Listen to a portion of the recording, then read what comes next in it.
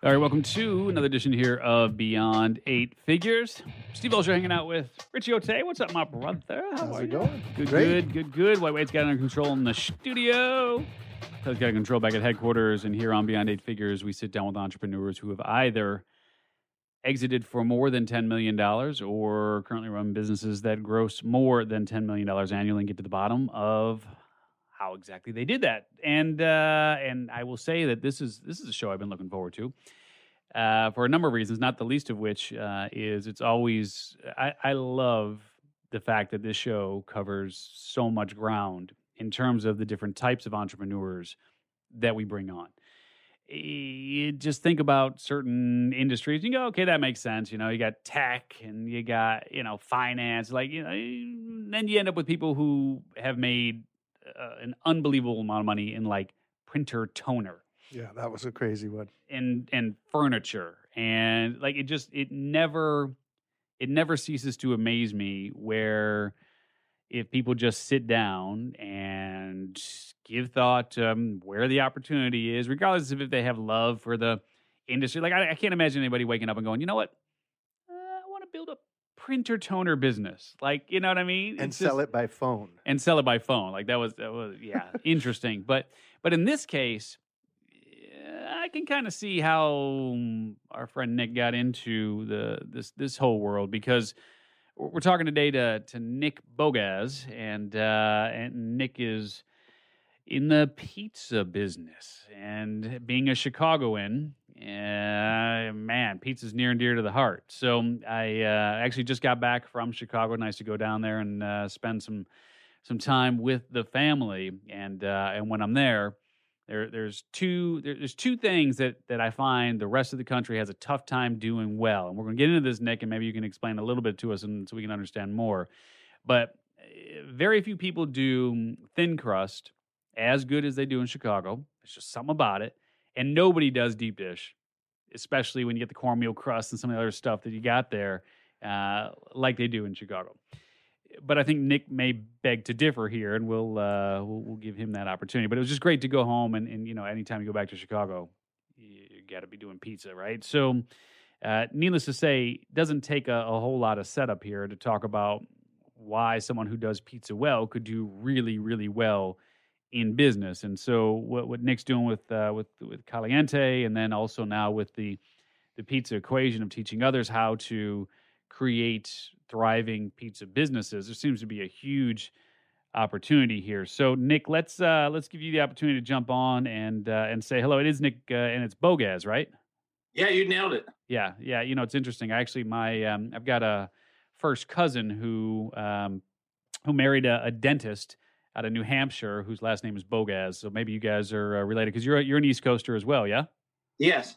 Yeah, they're over in New Hampshire there, and so yeah, Bogaz is a familiar name to me, man. So let's do this first and foremost. We like to clear the air right out of the gate and give folks an understanding of how you meet the criteria for Beyond Eight Figures. So are you currently generating more than 10 million in revenue? Did you exit from a company for more than 10 million, or both? We're currently generating more than the 10 million. Okay. Do you want We to? have 5 locations in the Pittsburgh market, and we have a sixth one on the dockets for Q1. Gotcha. All in Pittsburgh. And so what is the average revenue typically per location when you guys get up and running and you're really thriving? Anywhere from about 1.6 to 2.4 Okay. per location. And then we started in 2012. Okay. So it's just been about 7, 8 years now. Yep. Now this is a family thing for you, yeah? My wife and I, and then my daughter's 19. She's been working in the office for probably the last 3 years, doing a lot of the filing, and she does a lot of our social media and marketing. And then Mm-hmm. my son's been in the kitchen since he's been 10, and he's 17.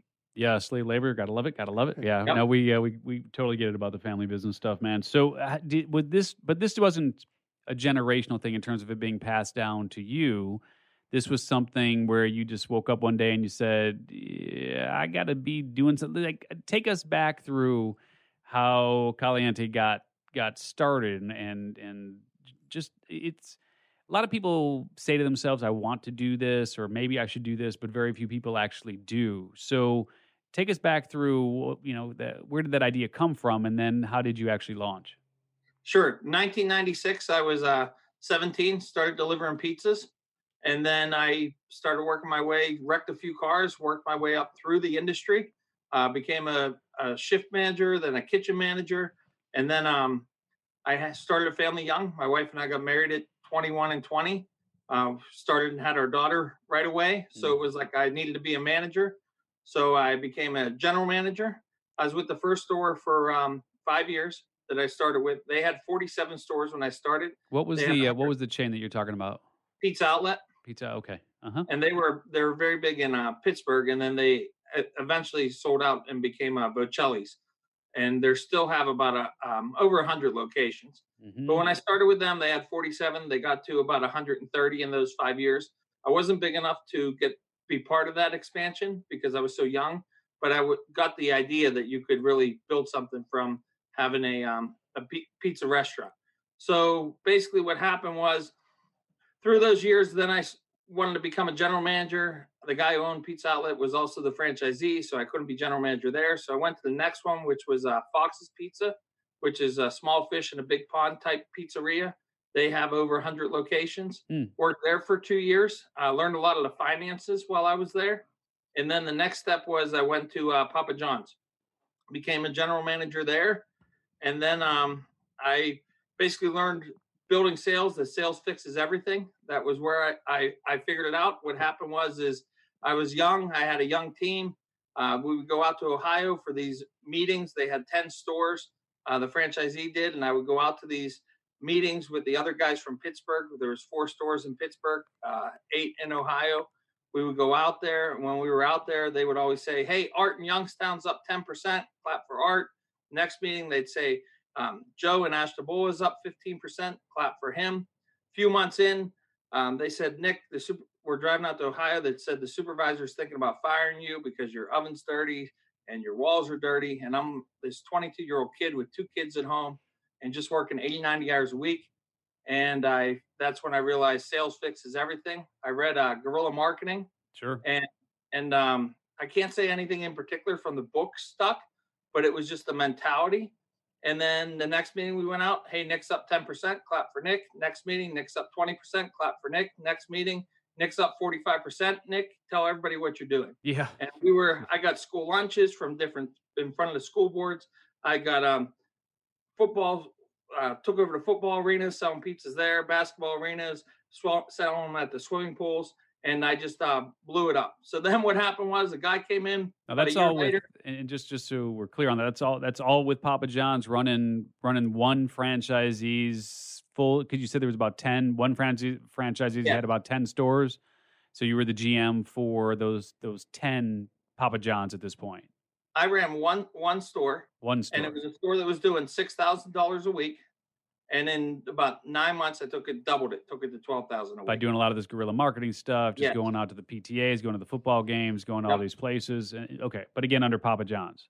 Yep. And then what happened was a guy came in and gave me a card and said, "Hey, we're Domino's up the street. Why don't you come work for us?" And I said, "You know what? Look at all these awards on the wall, record weeks and everything." But that card burned a hole in my pocket. And I spent the next 4 to 5 years with Domino's. And I did the same thing. They actually moved me out to Wilkes-Barre, which is about 5 hours from here on the other side of the state. Might as well be a whole nother state because it's completely different.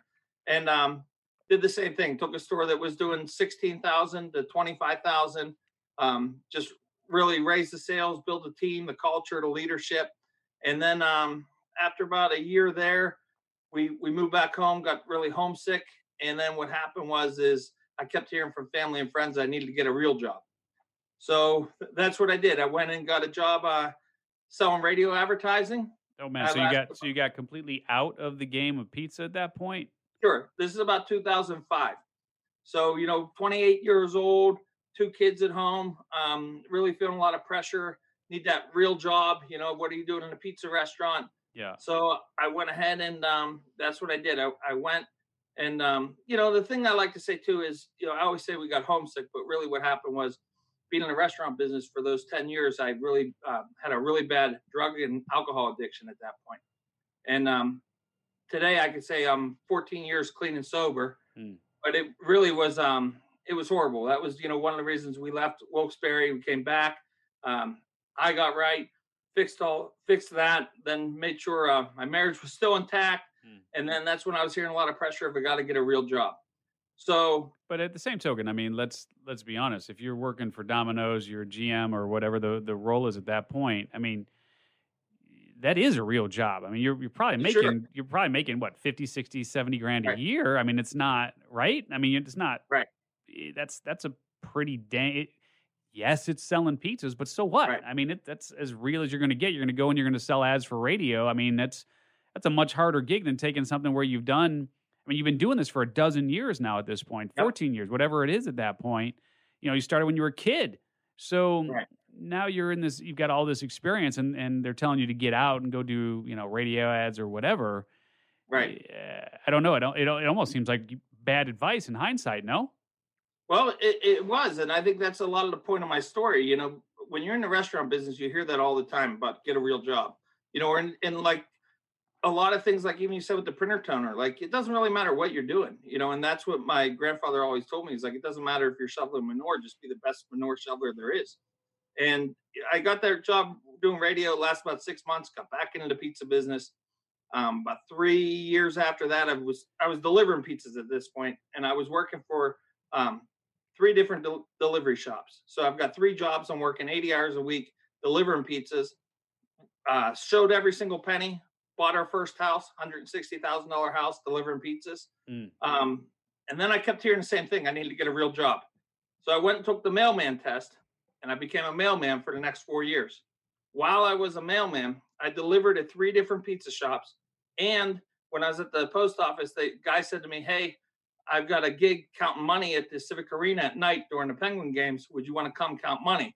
So I did 5 jobs for the next 2 years, throwing everything I could under the bed so that I could open up my own pizzeria, because I realized the post office is where dreams go to die. So there was no way I wanted to end up there. You work there for 20, 30 years, you cash out, get your pension at the end, and that was not me. Yeah. So eventually I became a... And how much were you able to put away then? I mean, you got all these jobs and you're just stockpiling and no one in your heart, you wanted to, and frankly, that wasn't a given either in terms of being a sure thing. I mean, yeah, you want to open up your own pizza spot, but you could probably, and obviously given your experience now and what you do and you help people and so on, I mean, you could share some of what the numbers are, but I would venture to guess that more pizza shops open and close than stay open. So, you were willing to take that pretty big gamble there, but how much were you willing to put away? And then historically, how many, as a percentage, how many shops open and close? Sure. So they say like 1 out of 5 restaurants close. Yeah. Or 1 out of 5 make it. Yeah. No, 1 out of 5 make it. Okay, that's better. Yeah. So 20% of the restaurants actually would make it. Yeah, that makes more sense. Right. So my whole thought was I'm going to save all this money, working these 5 jobs. But the reality was, with 2 kids, that you find out real quick that $75,000, $80,000 is not a lot of money to have a house and raise a family of 2. So I actually wasn't able to save as much money as you would think, just enough that I thought that I could, not have bills for 1 month and then have like 1 month's worth of capital. So it was very, very little that I saved. Mm-hmm. What happened is I had a guy that I worked with for 7 years at the pizza shop. He said to me, hey, I see that you're the right guy. I want to open up a pizza shop with you. He's 10 years younger than me. He said, I'm going to max out my credit cards. We'll be 50-50 partners. So I this is 2012. I started walking into pizza shops in Oakland, which is like University of Pitt, Carnegie Mellon area. I knew that would be the busiest spot for a pizza shop. And I kept saying, hey, sell me your pizza shop. And they would say, get the hell out of here. The 5th guy said, my buddy has a shop for sale over across the bridge in Bloomfield. So I walked in and I said, oh no, it's a bar. And I walked in the back, full pizza kitchen, everything we needed.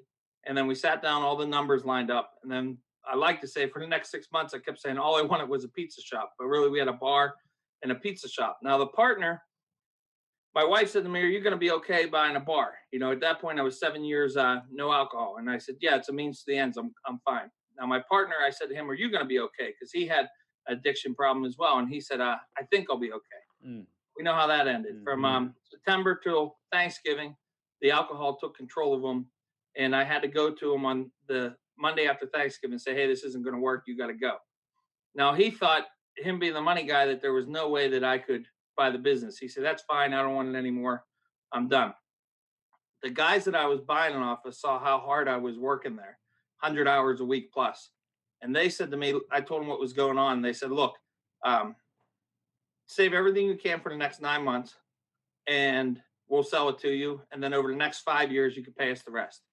So we did it all off of a handshake. In those next 9 months, I came up with 80,000. Wow. And then for the next 5 years, I gave them 100,000 over 5 years with 6% interest. Wow.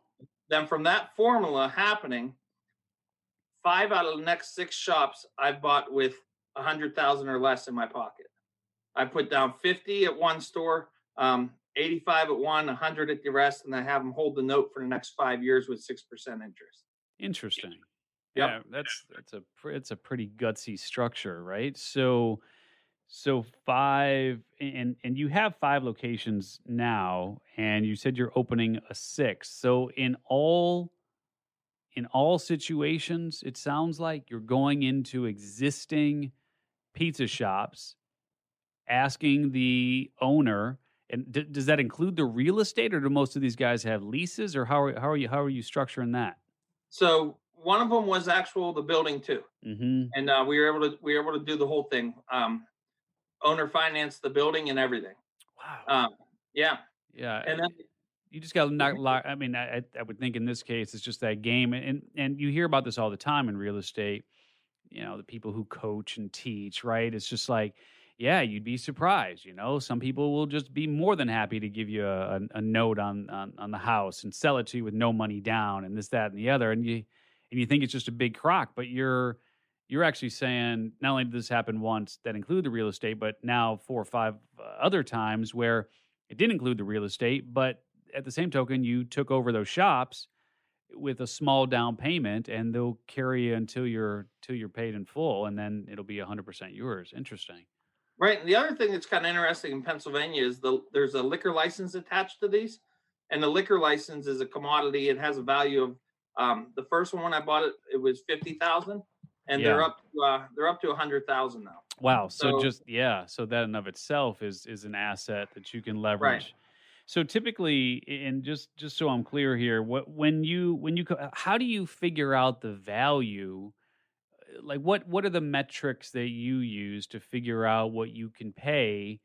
Because it sounds to me like $80,000 down plus $100,000 a year for the next 5 years. I mean that's a lot of money to buy a pizza joint for. I mean, like, even if they're doing $500K a year or whatever it is, I mean, the margins. What are the margins on an average pizza joint like that? Sure. So I'll back up just a little bit there. So I bought the most expensive one I've paid for is 300,000 total. Most of them have been anywhere between 135 and I guess 300. But I bought a couple of them at 285, 225. So we're talking about them holding 135 to 140,000 over the next 5 years. And you've got monthly payments anywhere from $2,500 to $3,500, and not including your rent. So, and just so we're all clear here, now, are you signing personally on those notes, or are you just letting the assets of the business? Is it recourse? Is it non-recourse? How are you structuring those notes? So they are personal, like they're guaranteed. Oh, they are. They are, because what happens is when they take, they're pretty much you're all in is what it comes down to. Yeah, you're all in. You're in on the real estate, you're in on all the property. You're in on the liquor license. You're in that. You're not going to go wrong on it. Mm-hmm. And they have all been structured like that. I have been lucky enough that on the leases, I'm able to get away from the personal guarantees just because we have a track record now. Mm-hmm. But as far as buying the stores, we're all in. Mm-hmm. And I think, it's been kind of interesting buying them that way. And I think the other thing is I'm not just buying pizza shops. I'm buying restaurants. Like, these places were steakhouses before I took over. They were sports bars. Usually I'll have to buy a pizza oven and a dough mixer, and then we rearrange everything. Another interesting part that we've done is we have them stay open, till all the way to the liquor license clears. So we sign a deal, probably takes about 90 more days for the liquor license to go through. And then what happens is they close on a Sunday. We take over Monday. And from Monday till Thursday night, we flip it like Bar Rescue, but real life. Oh, wow. And then Friday we open. Wow. Yeah. And you My go wife in. hates me for that because she's like the foreman. She's the one that gets all the plumbers and electricians and the sign guys, everybody working on top of each other. And we rearrange, I mean, everything. We do it all in, 96 hours, basically. We Wow. flip the whole thing. So Paint it, wood on the walls, everything. And what do you typically invest in that sort of cleanup in a typical scenario? And then what's the average square footage of a place that you're looking to acquire? So I think that's interesting. I like to say I'm not a real big square footage guy. You Yeah. ask kind of like what I'm looking for. I just kind of can feel it. And you're right, like not you can't find those deals all the time. It takes us about 10 to 15 shops that we look at till we find the next one. Mm-hmm. That's been the average. I look at them. Anybody who calls me, or if I bought one off of Craigslist, like I literally just search wherever I can. And I'll go in and look at it. I would say we have about 150 to 200 seats in each one. Oh, wow. Anywhere from 3,000 to 5,500 square feet. We have big full place. taps, 24 taps, 150 different bottles of beer, all the different craft beer. Mm-hmm. And really, I figured out that the craft beer was such a big niche that's what I started really marketing in the beginning. Yeah. And then eventually I went to these international pizza expos out in Las Vegas, and we won the 2016, won the best pan pizza in the world with the duck pizza. Mm-hmm. In 2017, one of my guys won the world's largest pizza stretch. 2018, my guy won the best non-traditional pizza. And then in 2019, I got named along with my chef to the World Pizza Championship team. We competed in Italy, and he won the best pizza and best American pizza in Italy back 2019 in March. Mm-hmm. So now we can really focus on marketing the pizza. But in the beginning, it was pushing all that beer is really what it was. Yeah. And it's interesting too, because I would think that the margins on the beer are probably pretty comparable to the margins on the pizza, no? Well, it is. You had asked, like, I always look at about 10%. Mm-hmm. When it's all said and done, 10% is about the take home. Mm-hmm. And if it's over, I can always get it to like, if it's 14% or 12%, I take that extra 2 or 4 and we do something bigger with it in the business. Mm-hmm. That 10% for me, I'm happy taking that home, and everything else I put back into the business. Because that was a big thing too. For a guy starting out their own business, it's like, wait a second, I have all this money coming in. Like, how do I keep it? And 2, what do I do with it? And what do you not feel guilty spending on yourself? And what do you put back into your business? So Mm-hmm. I kind of thought, 10% is a good number for me. If I take 10% home, and then I can put everything back into the business. And if it's, a year where we did 14%, I make sure we put that extra 4% back in somewhere Mm-hmm. into the business, whether it's new coolers or, new ovens or whatever it is to make the whole operation more efficient. Yeah, and Pittsburgh's actually got a pretty good scene going on right down with the what is that, the warehouse or the market, or what's that area called with The Strip District. Yeah, the Strip. Yeah, we were just there not too long ago. There's a really nice church that they turned into a restaurant that seems to have some good bar. Like, there's just a really interesting scene going on in Pittsburgh right now. So I mean, it seems like really, really good timing for you. So it's interesting though, because at some point you start opening these multiple locations. How do you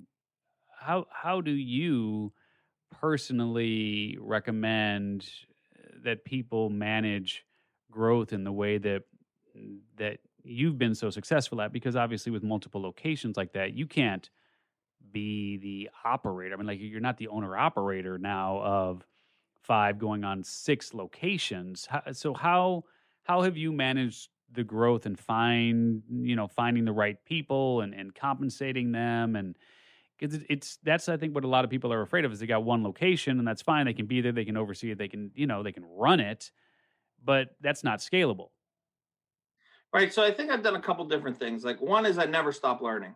If I don't know something, I read about it, or I listen to programs, or listen to podcasts, or whatever it is, get on YouTube, and I just, drop myself into that situation.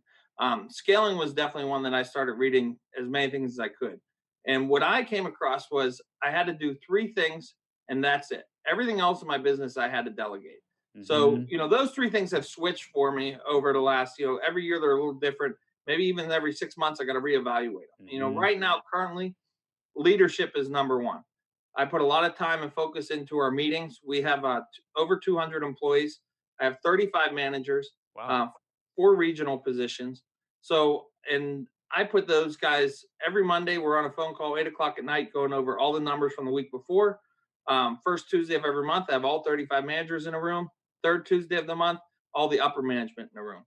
So I put a lot of time into leadership. I always take, if the phone rings from one of those guys on the management team, I always pick it up, talk them through whatever issue they may have. And that's leadership, number one. Number two is expansion. There's a lot of different things that go into expansion, but I'm always looking to expand. So it's whether it's looking at new restaurants, working with the banks, working with the brokers, all those different things. I put a lot of time into the actual expansion. And then the third thing that I find myself working a lot on right now will be the profitability. Mm. As you grow, you have to kind of step back and look and say, okay, we might have been making a lot of money in this certain spot 2 years ago, but what switch? Is there a better system? It's almost like at home where you have the cable company for a year, and you're paying whatever, $59 a month. And then the 13th month, you're paying $140 a month. Same Yeah. thing in your business. You got to step back and look at every little thing that you're paying. So I've put a lot of time in the last 6 months in the profitability of the company as well. So those are the three things I do. I delegate everything else. I have really focused on my regional guy, talking to him and having him pick his three things, and then kind of talking to the other guys. We have so many different managers that we have a responsibility list. They know exactly what they're doing. They kind of delegate different things onto their team. We try to be really efficient in what we do. But I think the thing when you're scaling up is you have to have the right people. And everybody always talks about today in the labor force that you can't hire anybody. I mean, that's a big talk. Doesn't matter what industry you're in. So what Hmm. we decided to do was we said, well, how can we keep our people better? How can we retain them? And that's really what we focus on. We put a lot of our time and energy into uh, whether it's a big holiday party or a summer picnic, or if you're there for over a year, we've got shirts that say your years of service right on your sleeve, employee of the month programs. Every month we're giving away different gift cards for upsell contests and different things like that. We just had at the holiday party, we had big giant trophies made up, and we did 9 different awards, Hmm. everything from like driver of the year to hostess of the year, and just trying to make people feel like this is the right place to work and that we really appreciate them, because without our people, we're nothing. And I learned a long time ago that, you got to care about your people before they care about you. Yeah, for sure, man. So let's talk about the um for lack of a better term here, the differentiator, like the key differentiator, because I mean, the pizza world is well, like you said, I mean, you were at the Papa John's, you were at the Domino's, I mean, you've been at a number of places over the years. What, how, how do you differentiate what you're? I mean, there are pizza spots that sell beer, so great. You got your crafts and all that, which is awesome. And Pittsburgh's got a great craft scene, and so there's a lot of different beers you can carry. But what makes Caliente different? Like I'm trying to figure out, like as you looked Sure. at this, where did you feel like the opportunity was in the market? And maybe this will open up some ideas for others, right? Our listeners here, in terms of, because a lot of people feel like that's been done. Like it's we don't need another one of those. You've got all of these, so there's no opportunity there. And when you look at pizza, one could argue we don't need another pizza joint. We got all this, that we got the high end, the low end, like everything in between. So when you looked at it, where did you see the opportunity, and how do you think others should think about looking at their market in terms of opportunity and differentiators? Sure. So I think the way you have to look at your business is the way I looked at it at the very beginning. I quit the post office job, and I also was general manager of that Papa John's at the time. So I quit that for, I was making 75 grand a year between those two full-time jobs and two kids, never saved a single penny for college. And I said, you know what?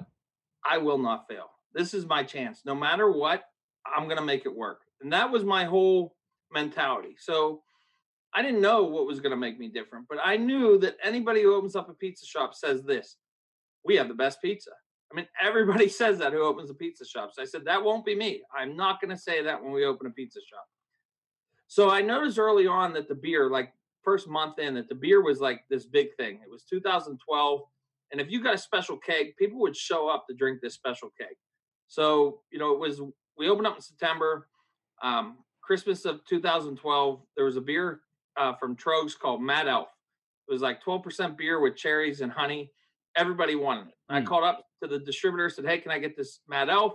They said, "No, you didn't sell enough regular Trogs for the year, so we can't give it to you." I said, "Okay." So then I try to get these other beers, and I really hounded my guy to get one keg of it. I got one keg of it because I bought a bunch of other stuff just to get it, and people lined up for it out the door. And I was like, wow, if I can get this all the time, I can get a line out the door. So then I started to try and figure out, okay, I'm going to be the craft beer guy. So here I am. This is a guy saying I don't even drink, and I'm going to know everything I can about craft beer. So instead of going home and watching Sports Center after a 16-hour day, I started reading craft breweries, rate beer, Beer Advocate online, looking at all these different beers, looking at all the tap lists in Pittsburgh and trying to figure out what's a good tap list. And then I saw this one place, they had a bunch of beer that nobody in Pittsburgh had. And they were like probably 45 minutes from us. And I'm like, well, how are they getting this beer? And I figured out that they were driving to Philadelphia and grabbing beer out there and then bringing it to Pittsburgh and selling it, because Philly's a huge market. So they're getting little guys in California are shipping their beer just to Philly. And that's like the only market they're shipping it to in the whole United States, because it's a huge beer market. So I was going to just drive out there, grab beer, and bring it back to Pittsburgh. And I realized that you need to have a license to do that. So I called my lawyer, said, "Hey, how do I get the license?" He said, "You can't give you a license because you already have a license for a bar." And I said, "What about my wife? She's not on the liquor license." They said, "Sure, we can give your wife the transport license." So we give my wife, I pay a couple $1,000, get my wife a transport license. We would rent a car at Enterprise, a SUV, drive it over to Philadelphia, buy $10,000 worth of beer, ass end driving back around to the turnpike all the way back to Pittsburgh. I market it like crazy. Like Friday night, we're gonna have all this stuff you can't find anywhere else. Market it. Before you know it, we became the number one craft beer bar in Pittsburgh. That was the first 4 years of our life in business. I mean, it was like we had all these events. Rather than having Miller Lite Girls on Friday nights, I would have a tapping from a certain brewery. You talked about the church brew works where you went and they had the beer in the church. Well, I became good friends with that brewer. He would come in on Friday nights and talk about all the beer. Yeah. And he eventually liked what I was doing so much that he joined me. He's been with me 5 years. He's my beverage director. Oh, wow. He does all my beer buying now. And we have an actual brewer. He was the brewer at Church Brew Works at the time. So we would now call up these breweries that we buy a lot of beer from, and he would go to their facility and brew a beer, and we'd brew a Caliente and say Yards Brewing or Caliente and Hoppin' Frog. We've done about 12 of them now, and we'd get a beer that's just ours, and the only place you could buy it would be Caliente or the brewery, and we'd release that beer. So we really just pushed the beer. That was our differentiator for 4 years. Then we won these giant contests for our pizza, and everything went full circle. I finally became this, I was so humble and said, I'm just going to learn the beer and not forget about the pizza, but not focus on the pizza. Let it speak for itself. And people would say, I thought it was going to be bar food, but it's great pizza. We won these giant awards. And then it was like we came full circle, and I was able to push all these world championships. And that was our differentiator, that you could actually get pizza that's literally world championship pizza. And then this last year, I said, okay, now it's time to bring the beer marketing and the pizza marketing back in. So we've really focused on the beer events again, and we focus on the brand of pizza again. And we serve 5 different styles in our restaurant. So you talked a lot about, like in the beginning, we don't touch the Chicago deep dish because I believe that the only ones can do it right are people from Chicago. Yeah. And even your thin crust, that's a Chicago thin cracker bar tavern. Yeah. You won't find it anywhere else. So I don't touch those 2 styles. But we have our traditional style. We have a pan pizza. We have a grandma pizza. We do have a Brooklyn, which is like a New York style. And then we, in the last 6 months, we rolled out Detroit style. But how many pizzas are you guys selling on an average week or month right now, just to give people an understanding of scale? Oh, geez. Thousands. Like, I'm trying to think of how many. It's hard to say. I mean, we probably go through, I don't know, maybe 200 bags of flour a week. That gives you, between the 5 locations right now? yeah, you're talking about like, 8 to 10 batches of dough every single day with like 120 dough balls in each batch. So Yeah. Do the yeah, math. It's a lot. yeah, it's a lot of pizza. It's a lot of pizza. Yeah. Yeah, man. What is the plan here? Are you looking to franchise? Are you looking to continue to scale? Are you looking to exit? What's your game plan? Sure. So I think in the beginning, I kept thinking, if I never really got a chance to go open up a Domino's or Papa John's. That's really what I wanted to do. If I would call these companies up and say, "Look, I'm the best general manager in the Pittsburgh," and they would say, "Okay, what's your net worth?" And I would say, "Well, net worth, what's that? I'm 28 with 2 kids. I want Yeah. to get Domino's so I can build net worth." And it didn't work. So when I got Caliente, I originally thought, if I get some of these general managers that want to be franchisees, that's the way I would go. Um, I think to duplicate what I've done, it's a little bit harder. I if I still would go that route, if I found a couple guys who really had it with me, I think if I would help them if they wanted to be a Caliente franchisee. Hmm. But regardless, we want to be anywhere that you go in Western Pennsylvania within 10 minutes. We want you to be able to drive to Caliente Pizza. And I think that's really being kind of on the lower side, probably 35 restaurants. Mm. So we've been doing one a year for the last. This will be the third year in a row. Hmm. So we'd really like to pop open a second one in Q1 and one in Q4 this year, Hmm. and then continue to grow even faster going forward. But that's kind of my thought, that we could definitely get to anywhere between 15 and 30 restaurants in Pittsburgh comfortably. Um, Before we think about would we go to another market, that's a possibility too. There's a lot of good driving distance. Get to Cleveland quick, you can get to Erie quick, you can get down to Virginia fairly quicker than you would think, and even Hmm. Buffalo pretty quick. But I think we're happy in Pittsburgh right now for sure. Yeah. Yeah, man. So for those who are kind of nervous about jumping into the fray here and starting their own business, no matter what it is, what advice would you give them now that you're looking back and it's been a number of years since you opened your first spot? It probably gives you some interesting perspective, interesting hindsight on just the whole entrepreneurial path that you've carved for yourself on doing this. What would you say to folks who are thinking about making the leap? I mean, no matter what it is, no matter what business it is, but just kind of nervous to make that jump. What would you tell them? Well, I think it's real simple. Burn the ships. And what I mean by that is, when people would ask me in the very beginning, "Are you going to stay at the post office? You're going to stay at Papa John's while you open up your pizza thing?" And I said, "No, I'm going all in. Like, you can't just do a little bit of it. You want to be in there full time. I think you got to burn the ships. If you're trying to start a business and then work your full time job, like, you got to really reevaluate it. And I know that's every situation is different, but for me, I think burn the ships and go all in. You got to give it everything you got. You don't want anyone else making the decisions in the beginning. You want to be the one making the decisions. You got to get there, be there in the morning, be there at night. And if it fails, you got to know it's your fault, because you gave it every single thing that you had. Not 1 stone was unturned, 1 ounce wasn't given. Like, you got to know that you left it all there. And that's what I kept telling myself every day. And sure, it was ups and downs. The 7 years haven't been perfect, but there were times where I thought about quitting, and then I would just give it more and work even harder. And then there's always that tipping point. When you're scaling up or you're working towards a goal, like, there's a point where if you work hard enough, everything tips and it becomes downhill. And you're going uphill for so long, eventually you just get to the point where you're going downhill. You Hmm. just got to get there, but you can't not be all in. You gotta just be there. You gotta live it and breathe it. And it's a living, breathing thing. That's the other thing. Like, it really is. It's not just something that you close the door and go home. Like, I mean, Yeah. I'm always on, but that's it. That's, if I wake up one day and I'm not all in, then that will be time for me to leave. But every day I wake up and I'm just happy and blessed to be able to keep doing what I'm doing. Yeah, for sure.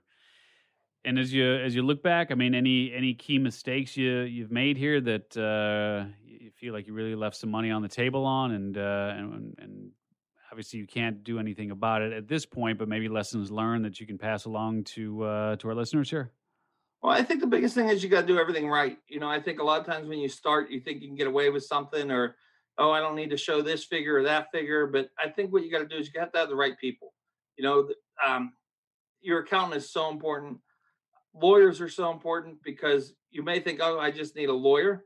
But really, what you need is you need a specialized lawyer. If you're doing a real estate deal, you need a real estate lawyer. If you're dealing with employee problems, you need an employee relations lawyer. Like those type of lawyers are very important to make sure they're specialized. I think those are probably you got to build your team. Yeah. It's not just the employees who work for you. It's your circle. You got to make sure that first off, that those people have the same intentions that you have and the same beliefs and the same systems of credibility. You don't want somebody on your team, like if you're a very credible person, you don't want that accountant that's going to do things wrong. You want to know that if it was a mistake, it was honest, and that it can be fixed. And you want to make sure that everything is a really good team around you is what you want to make sure you have. Awesome. Yeah, Wade, I think you had a question as well, yeah? Yeah, just one thing I'd like you to expand on because it might give some people hope as they're trying to do their own gig. You're talking about, that first pizzeria where the partner wasn't working out and you turned towards, or the people that you'd bought it from kind of stepped in. And so share with us your experience of getting people to help and the fact that maybe people are more willing to help than someone might anticipate. Well, I think what you got to look at is you got to look at the fact that exactly what I said a couple minutes ago. You got to be all in. You don't know when the opportunity is going to happen. A lot of times people think, boy, it'd be nice if somebody just gave me the money, or if I could borrow the money from my parents or borrow it from this relative. But, really, you got to be fair to them. They worked all their life for their savings, and it's a really hard thing, no matter what your relationship is, to ask somebody for that. It's different when they see you working 100 hours a week. They see you living, breathing it. They see you there every day, giving everything you can. And then it's different. It's like, well, wait a second. I can see that this thing's going to work, and I think that's what happened for the guys that were selling it to me. They saw that, hey, Nick's there every minute of every day. It doesn't matter if it's 9:00 at night or 2:00 in the morning, he's there. And I think that's the thing. You have to be committed, and then people will see that you're the real deal. And I think that's part of it. You can't just try to fake your way through help, And the biggest thing that I found too, like with that, was mentorship is really important. You hear it a lot, and you think, oh, well, where would I ever find a mentor, or how do you ask for a mentor, or any of that? And it's really important. I had my brother-in-law knew a guy who owned a bar, and he became my mentor for the first probably 5 years, anything bar related. And still to this day, if I have a problem, I'll go to him, and we'll talk through different bar things, whether it's a first time I ever caught a bartender stealing, to how to ring in all the different taxes for the beer and anything. Like, he became a mentor. And then in the pizza side, I've found a lot of different mentors at the trade shows. And then I think when you start making a lot of money, you need somebody who's made more money than you to be a mentor on tax strategies and everything else. And I think that's where, if you're open to it and people can tell that you're genuine, I think that's where you get the help. Yeah. Okay. Yeah. Sure. And just one more, just quick question. Yeah. You're talking about your different styles of pizza. What's a grandma's pizza? Grandma pizza is exactly like what your grandma used to make, or the Italian grandmas used to make. It's just a sheet pan. They would have some dough left over from the noodles. They throw it down into a pan, throw a rag over it. 2 or 3 hours later, it rises. They throw some sauce and cheese on it, and that's your grandma style pizza. So it's a quick rise dough pizza. There you go. Rich, anything else before we let? I know you were chowing over there on that deep dish that you've got there, man. So you're done. You're done chowing now. You ready for? Yeah. No, but anything else for Nick before we let him jump? No. Well, I guess the question would be, when someone's first starting a business, how important do you think the product versus the market is? Because I'm not trying to take anything away from the hard work you put in, but pizza and beer in a college market, that sounds like a win right from the beginning. So I'm interested in product versus the market. That's one. And then the second one is, because of that question, it's interesting to me that your goal is now to be anywhere, I think you said within 10 minutes of the certain area you're driving, which I think would take you out of some of those markets eventually. So one question at a time, though. Sorry. Sure. So what I've focused on lately over the last 6 months is I started a podcast myself called The Business Equation, and I'm talking, each one's about 20 to 30 minutes on little tactics and steps and questions just like the one you asked. And the product is so important. Yes, it was a college town, but it also was probably more 70% not suburban, but city. And it was a real families and stuff like that, maybe 30% college.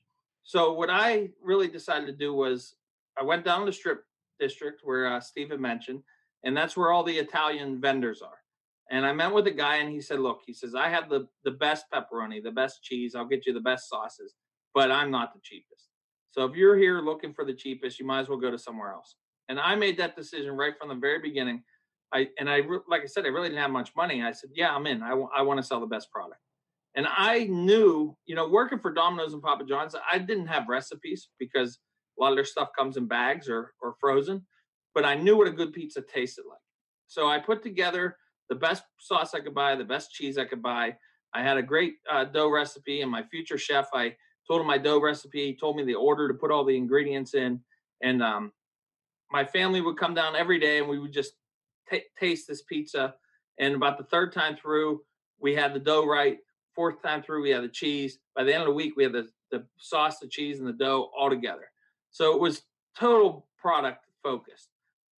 Now, some of the restaurants we've already opened have been 10 minutes from another restaurant. And it took away a little bit, but not enough to where it mattered. It took, maybe 5% to 8% away from that store. But we could better service that area. So I think over another year or so, it makes up for the time, if that makes sense. And I think the market is important. We have higher priced pizza. We have higher priced beer. So we need to be in somewhat of an affluent area. And I think that does make sense. So, we feel like there's a lot of those areas in Pittsburgh. So we try to take our great product out to the right markets for sure. Yeah. All right, let's do this, man. We're going to let you jump. I appreciate you spending as much time with us here today as you've been able to talk to folks about where they can go to get more information about what you've got going on, either Caliente Pizza or, the Pizza Equation. I know you're doing some teaching around helping, folks create profitable pizza joints as well. So I'll give you a second here and just let them know where to go.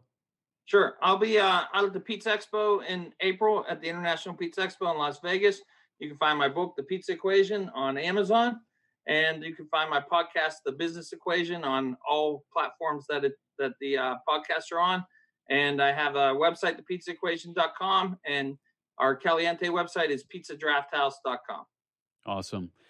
All right, my friend, great having you on here. Next time I'm in Pittsburgh, we'll definitely come and try to track you down there and say, hey. Please do. Yeah, absolutely. All right, Nick Bogaz, Caliente Pizza and Draft House. Thanks so much, man. Enjoy the rest of 2020 if I don't talk to you before then. And Richie, it just goes back to how we started the conversation here, which is just so many interesting things going on in so many different markets. And reality is, okay, 10% here, 14% there. Well, let's run the numbers. Mm-hmm. So if we're talking $1.6 million to 2.4 on an average location, and even on the, let's just call that in the middle, let's call it 2 million on average per location, 10% on the net that he's bringing home, $200K.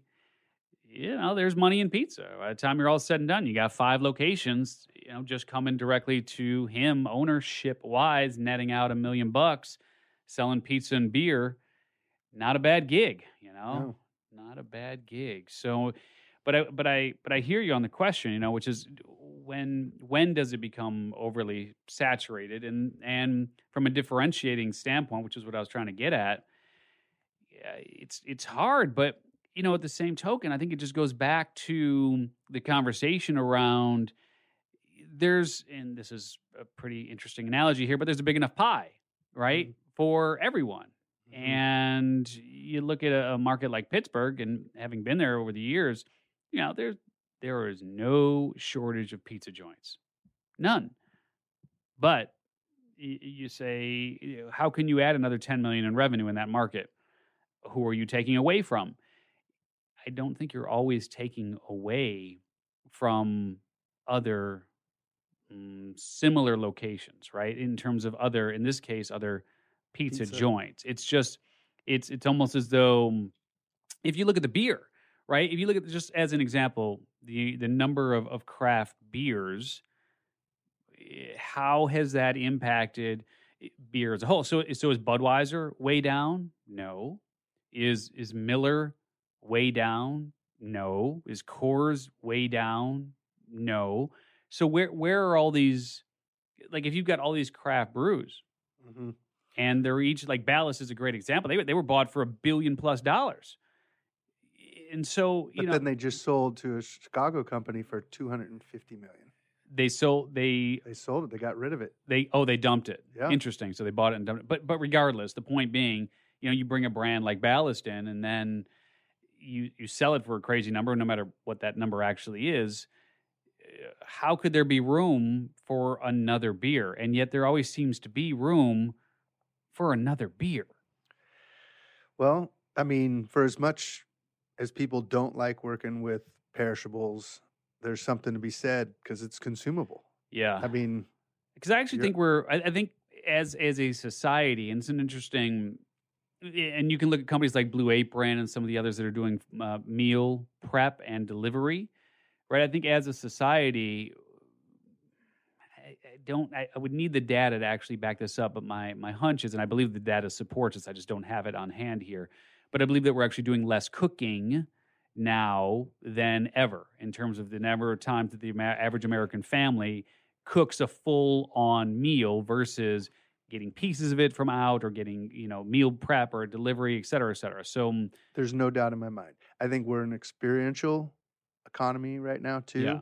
Meets, if you get rid of friction, i.e. I don't have to cook, right? Or I have to prep less. Yeah. Whatever, with the meal planning stuff you're talking about. I think it's a win. Yeah. And I mean the economy certainly reflects expansion.